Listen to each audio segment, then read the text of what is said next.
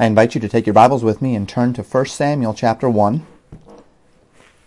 1 Samuel 1. We'll be looking at verses 12 through 16 today.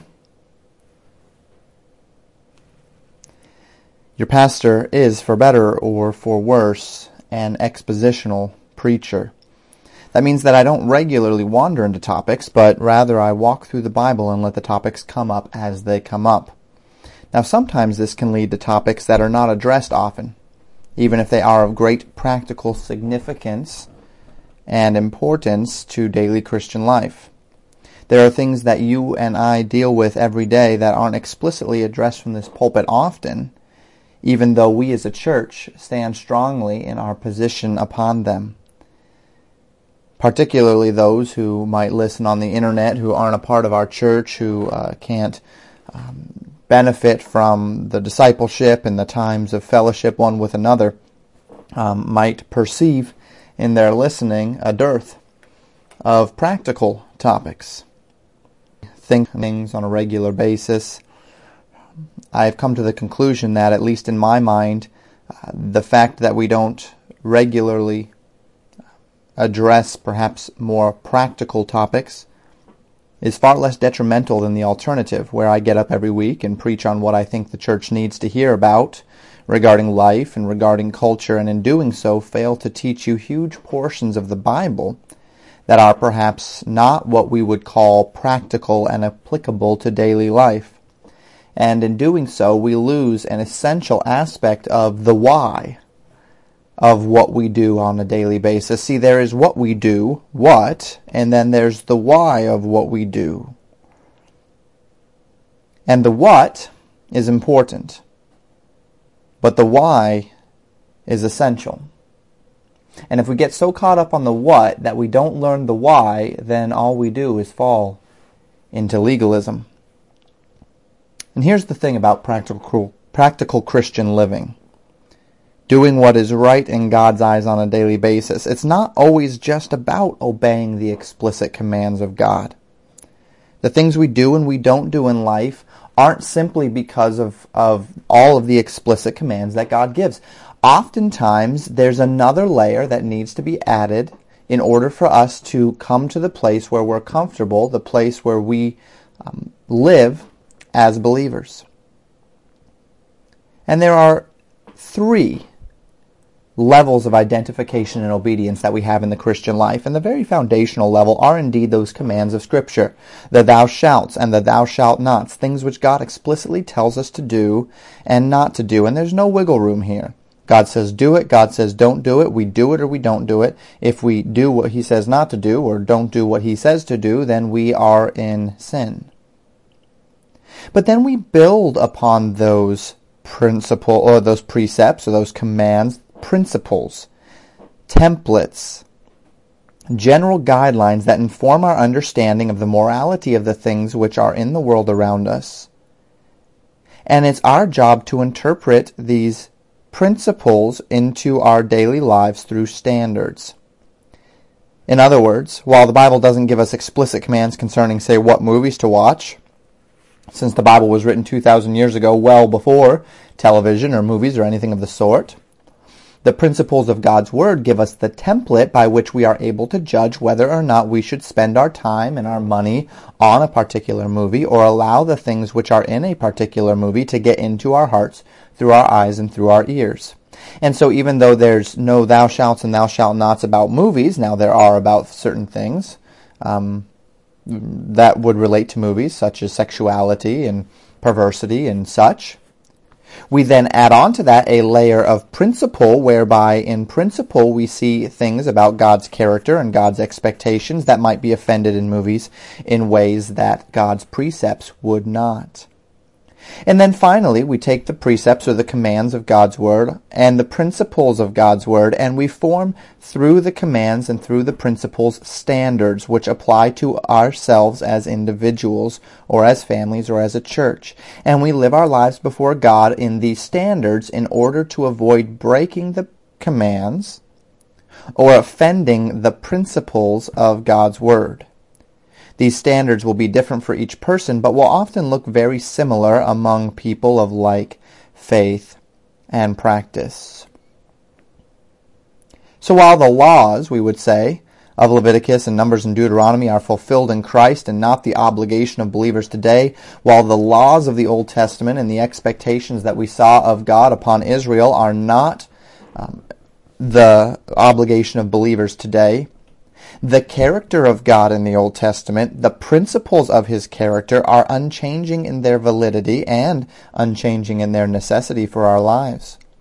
And as we walk through the Bible, it is the principles of God's character that shine a light upon God's expectations for us. And what I'm going to do today through 1 Samuel chapter 1, verses 12 through 16 is use that as a bit of a launching point. And we're going to discuss the concept of commands and principles and standards through this passage of Scripture to understand how God's Word should relate to our lives in the topic or through the topic of alcohol consumption. It's a topic that is hotly contested among Christian circles today, particularly in evangelical circles, as to whether or not alcohol consumption is okay and to what degree and those sorts of things. And so we're going to talk through commands or precepts, principles, and standards, and we're going to use this topic of alcohol as an example. And we're going to do so because in 1 Samuel chapter 1 we see a principle espoused, not a command, but a principle espoused about alcohol that we can understand throughout Scripture that will give us insight into how we ought to see alcohol today as believers. And we begin with the precept, the command, the strongest foundation, the clear commands of God's Word as it relates to alcohol. Many of you are familiar with this clear command. Ephesians chapter 5 verse 18 says, "And be not drunk with wine wherein is excess, but be filled with the Spirit." The explicit command is very clear. When a person's mental faculties are, by choice, without legitimate cause, overridden by a foreign substance, so that his regular patterns of thinking and perception are overruled and inhibited, he has violated the command of Scripture to refrain from drunkenness. May I say that again? When a person's mental faculties are, by choice and without legitimate cause, overridden by a foreign substance, so that his regular patterns of thinking and perception are overruled and inhibited, he has violated the clear command of Scripture to refrain from drunkenness. Now this is obvious, and it is relatively uncontested in Christian circles, although oftentimes not applied in the broad way that God's Word would expect it. This doesn't just apply to alcohol, it applies to any substance that we would knowingly, willfully, and regularly put into our body that changes our mental state. But most Christians, as far as alcohol is concerned, understand and agree. It is a sin to get drunk. But far too many Christians think that this is where their obligation to God stops. That if there's no explicit command against something in the Bible, then they are free to do it. And if you think this way, I say this with all humility and respect, you are fooling yourself. Now stick with me here. Some of you may be at this point ready to check out on me. Please don't. Hear me out. Listen to me through to the end, and then judge accordingly. We now come to that second layer. We've seen the command of Scripture, don't get drunk. Let's talk about principles for a moment. Principles are concepts in Scripture that apply to various aspects of life and godliness that, when seen in the context of an activity, such as drinking alcohol, make it clear that its consumption, the consumption of alcohol, puts us in a place that we as believers regularly ought not be. And this is where we will step into our passage today. But let me just say this. I'm going to say it at the beginning and I'm going to say it at the end. Though I do state right here and right now that alcohol puts us in a place where we ought not be, this is a principle, it's not a precept. And the difference is that if you get drunk, you offend God's command. There's no way around that. If you get drunk, you offend God's command. Because drunkenness is an offense to the command of Scripture. But you can consume alcohol in a way that does not violate the principle. So I'm going to lay down the principle. And what we are going to see through the principle is that by and large, particularly in American culture, there is no excuse for a believer to consume alcohol. But by that same token, there are ways in which a believer can consume alcohol without violating the principle. We'll come back to that at the end. So let's pick up in 1 Samuel chapter 11. You're there. For context, we'll pick up, chapter 1. For context, we'll pick up in verse 11, and we'll read through verse 16. And she vowed a vow, that's Hannah, and said, O Lord of hosts, if thou wilt indeed look on the affliction of thine handmaid, and remember me, and not forget thine handmaid, but will give unto thine handmaid a man-child, then I will give him unto the Lord all the days of his life, and there shall no razor come upon his head. And it shall come to pass, as she continued praying before the Lord, that Eli marked her mouth. Now Hannah, she spake in her heart, only her lips moved, but her voice was not heard, therefore Eli thought she had been drunken. And Eli said unto her, How long wilt thou be drunken? Put away thy wine from thee. And Hannah answered and said, No, my Lord, I am a woman of sorrowful spirit. I have drunk neither wine nor strong drink, but I have poured out my soul before the Lord. Count not thine handmaid for a daughter of Belial, for out of the abundance of my complaint and grief have I spoken hitherto. We pick up in verse 12, following Hannah's vow to God concerning a son, she continued to silently pray unto the Lord with great sorrow and great passion, such that while she was indeed praying silently, her lips could be seen moving with the thoughts of her heart. Now we know from last time Eli was the high priest, and he was sitting in the corner of the tabernacle, and he noticed her lips moving, but no words were being said, and he thought Hannah was drunk. Perhaps you, and I know I have at times, been in such a place of sorrow or passion or vehemence with the Lord that I have been on my knees and silently praying, and my lips have been moving, and for some this is a very common thing. Eli saw this, and however, he didn't understand the context, and he thought that she was drunk. Now, this is not inherently surprising, as that is one of those telltale signs of one who is deeply drunk, a very drunk, incoherent babbling, muttering under one's breath. This is mentioned in Proverbs chapter 23, verses 29 through 30, as one of those woes of the drunkard. Proverbs writer says, Who hath woe? Who hath sorrow? Who hath contentions? Here it is, who hath babbling? Who hath wounds without cause? Who hath redness of eyes? They that tarry long at the wine, they that go to seek mixed wine. They descriptions of a drunkard: woe, sorrow, argumentative, contentions, babbling. Eli thought that he had identified this characteristic of drunkenness in Hannah. However, he was incorrect, and we see that as we continue through the passage. Eli speaks to her in verse 14, and he rebukes her for her drunkenness, commanding her to put away the wine from her. In short, he sternly tells her that she needs to sober up. And Hannah is quick to correct this misunderstanding. In verse 15, she says, No, my Lord, I am a woman of a sorrowful spirit. I have drunk neither wine nor strong drink. She tells him that she is not drunk, but rather a woman who is very sorrowful, and in the vehemence of her sorrow she has poured out her soul before the Lord. Now Eli would have certainly immediately recognized through Hannah's response her lucidity and understood her not to be drunk. She didn't speak like a drunkard. She was very much in her sound mind. So he would have immediately recognized that, and he would have been fine with the situation. But Hannah continues. And it's in verse 16 that we see this principle espoused about alcohol. She says in verse 16, Count not thine handmaid for a daughter of Belial, for out of the abundance of my complaint and grief have I spoken hitherto. And what we see is a presentation of a biblical principle concerning her mindset and Eli's mindset as it pertained to alcohol consumption, specifically drunkenness. Hannah equates Eli's perception of her being drunk here with her being a daughter of Belial. The word Belial in the Hebrew literally means without profit or worthless. But the implication of being a daughter of Belial is far more severe than simply calling her a worthless woman. The term Belial was used by God throughout the Bible to describe those who had completely lost their moral compass in some aspect of life.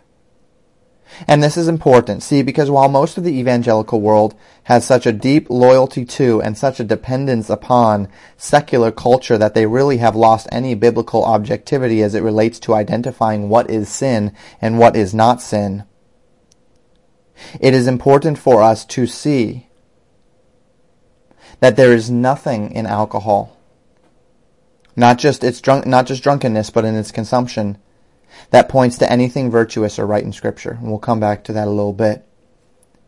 Coming back to this concept of Belial, however, we see several times where Belial is used in the Scriptures. One of them is in Deuteronomy chapter 13, verse 13. Certain men, the children of Belial, it says, are gone out from among you, and have withdrawn the inhabitants of their city, saying, Let us go and serve other gods which ye have not known. God uses the word Belial in Deuteronomy 13:13 to describe men who would seek to turn the hearts of God's people away from God into serving idols. That's a description of a man of Belial. In that case, he had lost his moral compass as it pertained to idolatry. In Judges chapter 19, verse 22, we see it mentioned again. It says this, Now as they were making their hearts merry, behold, the men of the city, certain sons of Belial, beset the house round about, and beat at the door, and spake to the master of the house, the old man, saying, Bring forth the man that came into thine house, that we may know him. In Judges 19:22, the Bible uses the idea of Belial to speak of men who have lost their moral compass as it refers to sexuality. They were sodomites. And God speaks of sodomites as sons of Belial, those who had lost their moral compass as it pertains to sexuality. The term is used several other times in Scripture. It's used of a man who has corrupted two men, in fact. We'll see them next in several weeks from now in 1 Samuel 2, pertaining to men who have corrupted God's priesthood. We see it spoken of pertaining to men who have rejected God's anointed king. Also of men who accuse others of wrongdoing falsely, who take bribes to falsely accuse men. All of them spoken of as men of Belial. 2 times in the book of Samuel, Belial is used as it pertains unto a drunkard. Here in 1 Samuel 1, and then again in 1 Samuel 25, describing the man of Belial named Nabal. And as we consider these uses, as we trace this word, we see that the term Belial is used to describe those who are actively engaged in something of moral disrepute. Something that strips a man or a woman of his ability to function, or to be of use to God or to others, something that makes them worthless before God. And it's interesting to note that this Hebrew word, Belial, is also used one time in the New Testament, and it's used in a very appropriate context for us.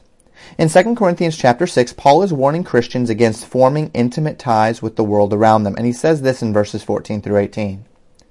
Be ye not unequally yoked together with unbelievers, for what fellowship hath righteousness with unrighteousness?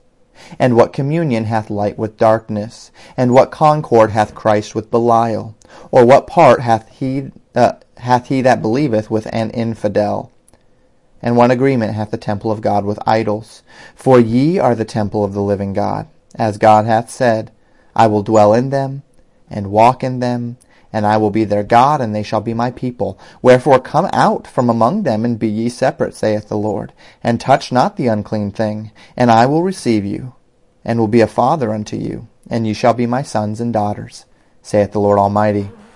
We often see these verses used in the context of a believer marrying an unbeliever. The idea of an unequal yoking of a believer with an unbeliever in marriage, and that is indeed true. But in reality, the context of the passage is much, much broader than that. Paul is speaking of separation, about a believer pairing himself in an intimate way with the principles, ideologies, and activities of the unbelieving world around him. That you, as a servant of Christ, have no business being in intimate fellowship with the things of the world. Now, in this passage, Paul calls these things Belial, infidelity, idolatry, darkness, unrighteousness. We might liken this idea to the feeling that you get when you see a politician travel to a country, say, where their leader is a brutal dictator.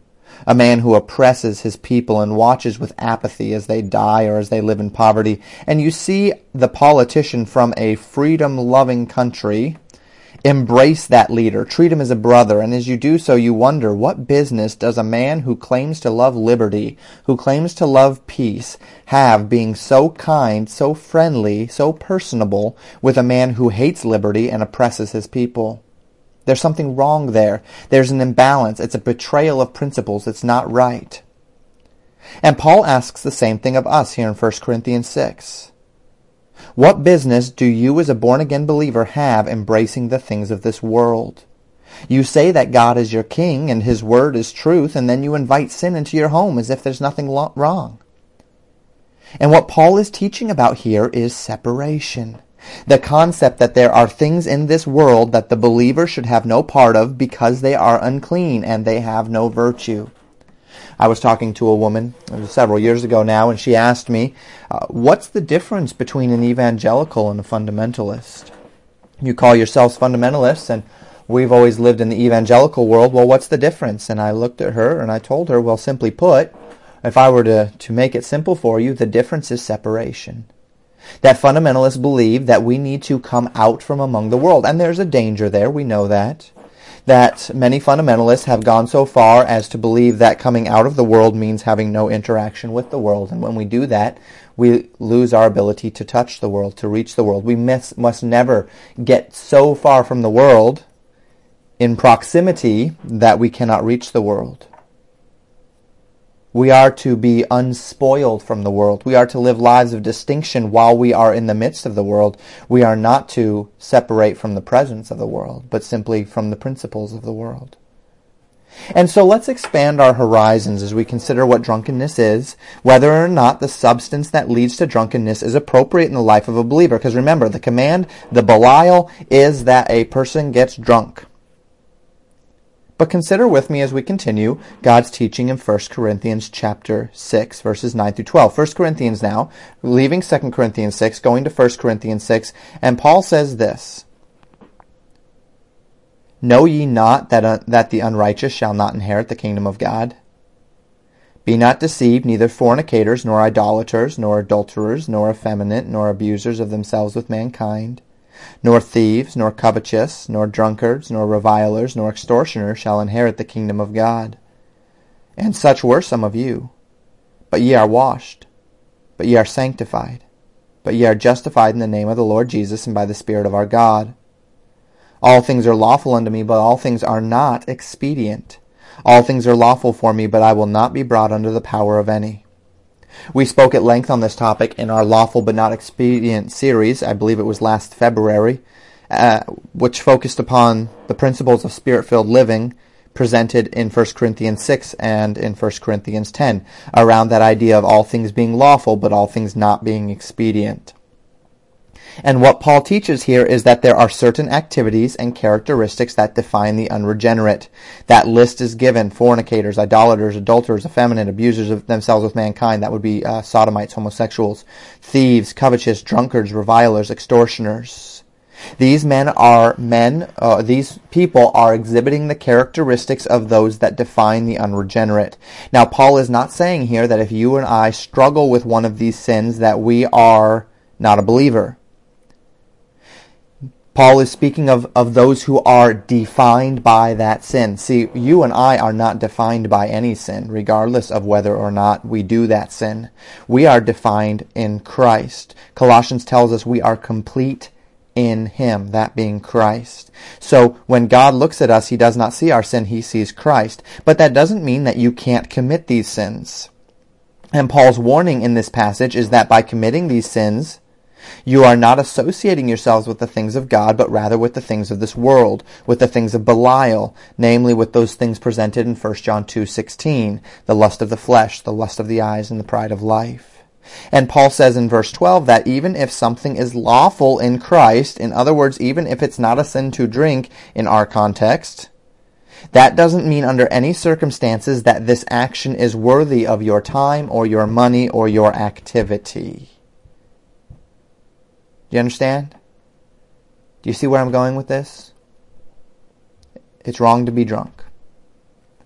But just because alcohol is inherently lawful does not mean it's expedient. Does not mean it's right. Does not mean it pleases God, even if it's not inherently sinful. Doesn't mean it's God's best for you. Colossians chapter 3 verses 1 through 5 says this, "If ye then be risen with Christ, seek those things which are above, where Christ sitteth on the right hand of God. Set your affection on things above, not on things on the earth. For ye are dead, and your life is hid with Christ in God. When Christ, who is our life, shall appear, then shall ye also appear with him in glory. Mortify therefore your members which are upon the earth, fornication, uncleanness, inordinate affection, evil concupiscence, and covetousness, which is idolatry." As believers, we are freed from the power of sin, and we are freed from the penalty of sin. And the Scriptures declare that this freedom has taken place in us, or did take place in us, the moment you accepted Christ as your Savior. The moment you accepted Christ as your Savior, you died with Christ, and you were risen again with Him. That is the symbolic nature of why we baptize. To symbolize publicly and externally what God has already done in our heart. That we died, we were buried with Him, and now we are raised to walk in newness of life. Our memory review for today, 2 Corinthians 5:17. "Therefore, if any man be in Christ, he is a new creature. Old things are passed away. Behold, all things are become new." And Paul described it this way in Romans chapter 6, verse 4. I mentioned it already. "Therefore we are buried with him by baptism into death, that like as Christ was raised up from the dead by the glory of the Father, even so we also should walk in newness of life." The expectation is that you would not do the things in your Christian life that the world does. Pursue the pleasures that the world pursues. And if you are risen with Christ, then why would you place your affection on the things of this world? Do you see the pattern that we're forming? Drunkenness is sin. Drunkenness is a vice of the world. It is something the world loves. It is something the world pursues. As a believer, you have no business pursuing those things that define what the world pursues. Your pursuits are to be heavenly in focus. Alcohol, as it relates to bodily consumption, serves very few purposes, and by and large, the primary purpose of alcohol for bodily consumption, I'm not talking about putting alcohol on a wound, I'm not talking about those sorts of things, but by and large, the purpose of alcohol consumption is to alter one's mental, emotional, physical state. So as believers, do we really have any business on a regular basis, in principle, consuming it? Now we could walk from passage to passage and see the legacy of alcohol in the Bible. Noah got drunk and was found by his children laying shamefully naked in his tent. Lot's daughters got him drunk so that they could lay with him and perpetuate his seed dishonestly and dishonorably. Those who separated themselves unto God in the Old Testament, the Nazarites, a part of their vow was that they could not come anywhere near alcohol. Priests were not allowed to consume any alcohol before they went into the temple to perform their duties. Do you see the pattern? It's mentioned as well in Proverbs 31, 4 and 5. Lemuel's mother told her this: "It is not for kings, O Lemuel, it is not for kings to drink wine, nor for princes strong drink, lest they drink and forget the law, and pervert the judgment of any of the afflicted." A man of responsibility has no business doing anything that could compromise his ability to make sound judgments, is what she said. And one of those things is drinking. Consider with me one more passage as we close, if you would. We'll talk to a couple more verses, but one more main passage. 1 Thessalonians chapter 5, a passage that's regularly taken out of context. We'll attempt to do it justice today. 1 Thessalonians 5, verses 21 and 22 say, "Prove all things, hold fast that which is good, abstain from all appearance of evil." That word to prove means to test, to approve. Paul says here that as believers we are literally to put to test everything in our lives in order to approve it or disapprove it for our lives. Paul tells us that as we do so, the only things that we ought to retain in our lives are those things that are good, a word which literally means beautiful, or by extension has the idea of that which is worthy of your time, that which is valuable, that which is virtuous. And so we hold fast to the virtue as we test everything for virtue. And then Paul in verse 22 gives us a more specific help to avoid those things which we don't even need to prove, we don't even need to debate. Things that are inherently not worthy, things that are inherently not worthy of holding fast. And these are things which are by their very reputation evil, or wrong, or sinful. Things which by their very reputation have no virtue in them. Now, please, if you would with me, in American culture, consider the testimony of alcohol. You must be 21 to consume, because even a godless society reckons that under this age, a person does not have enough responsibility to handle themselves safely or to be safe around others. Commercials about alcohol focus on the fun of drinking, but we know that this isn't the reputation of alcohol. It lowers your inhibitions, lowers your ability to make sound judgments. If it gets out of control, alcohol turns into drunkenness, and then we have a whole new set of problems. You go into hospitals, you ask the nurses and doctors about alcohol. You go to a police station, you ask the officers about alcohol. You're not going to hear positive things. And I ask you, as a reasonable believer, as far as regular, consistent, or social consumption of alcohol goes, is there any way that you can perform that and it be associated with that which is virtuous? Do we have any business being a part of alcohol? Will it help or hinder our testimony for Christ? Will it bring any glory to God? 1 Corinthians 10:23, Paul said it again as he did in 1 Corinthians 6, all things are lawful for me, but all things are not expedient. All things are lawful for me, but all things edify not. Are you going to edify the other believers with that? Paul would go on just a few verses later to say in 1 Corinthians 10:31, whether therefore ye eat or drink or whatsoever ye do, do all to the glory of God. Is that drink going to glorify God? Are people that see you drinking that drink going to associate that with something virtuous?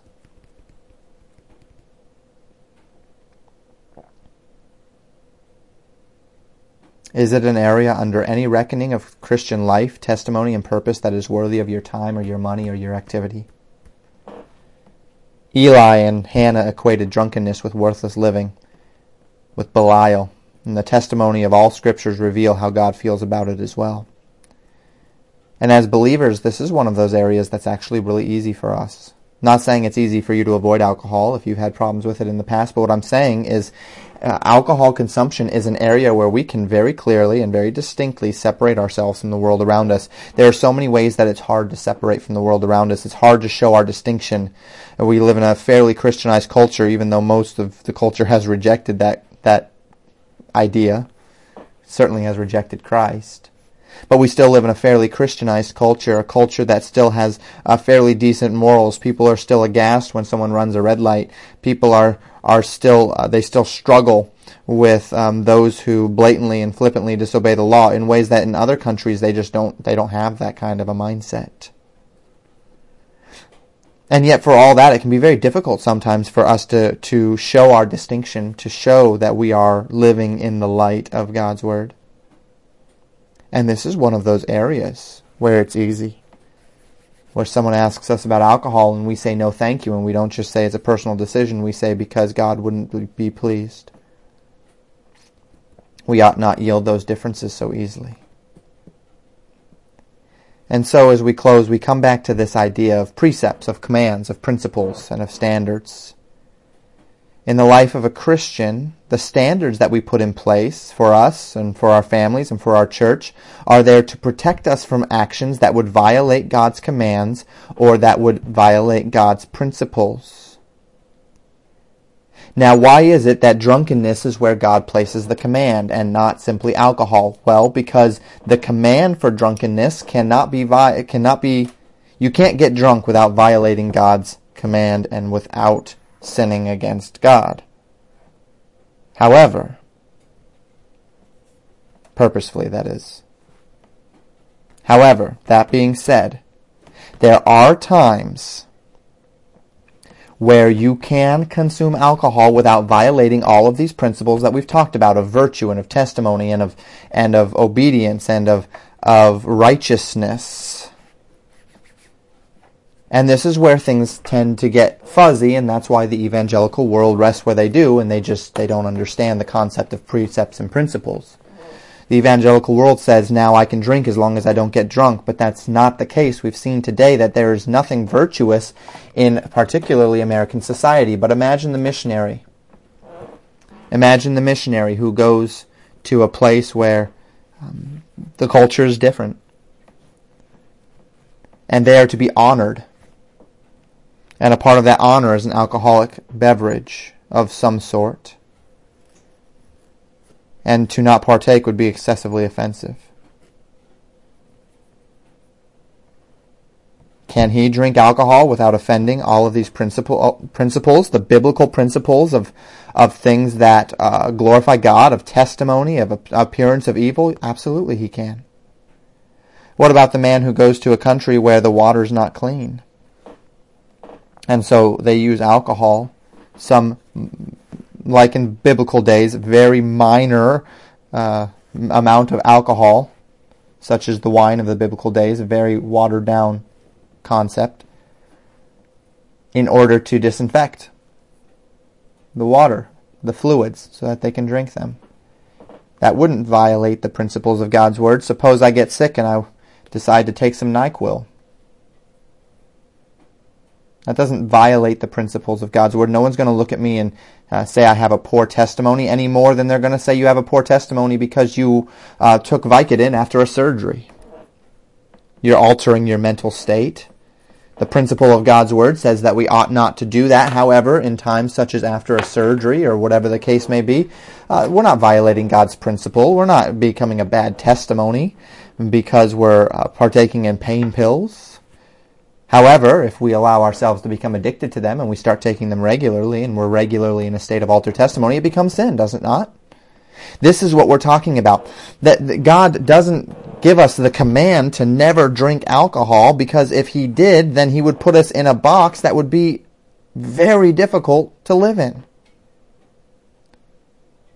But the principles of God's Word form a framework around which we can clearly see the times where alcohol consumption would be appropriate, and alcohol consumption would simply be so that we may have to heap upon our lust, sinful, for our own reasons, to be like the world, to pursue the world, to do what the world does, to love what the world loves, which is offending the principles of God's Word clearly. And so we must not take the principles of God's Word and put them on precept level, because then we begin to elevate our standards and our principles to commands and we become legalists. But at the same time, we cannot simply ignore the principles of God's Word about testimony and obedience because we don't see a command. As it pertains, and then standards. Standards are simply me knowing what I can handle and knowing who I am and setting up boundaries in my life so that I don't get drunk or so that I don't offend the principles of God's Word as it relates to testimony. If that means I can never take a drop of alcohol, then I won't. If it doesn't mean that, well, then you're going to set that standard for yourself.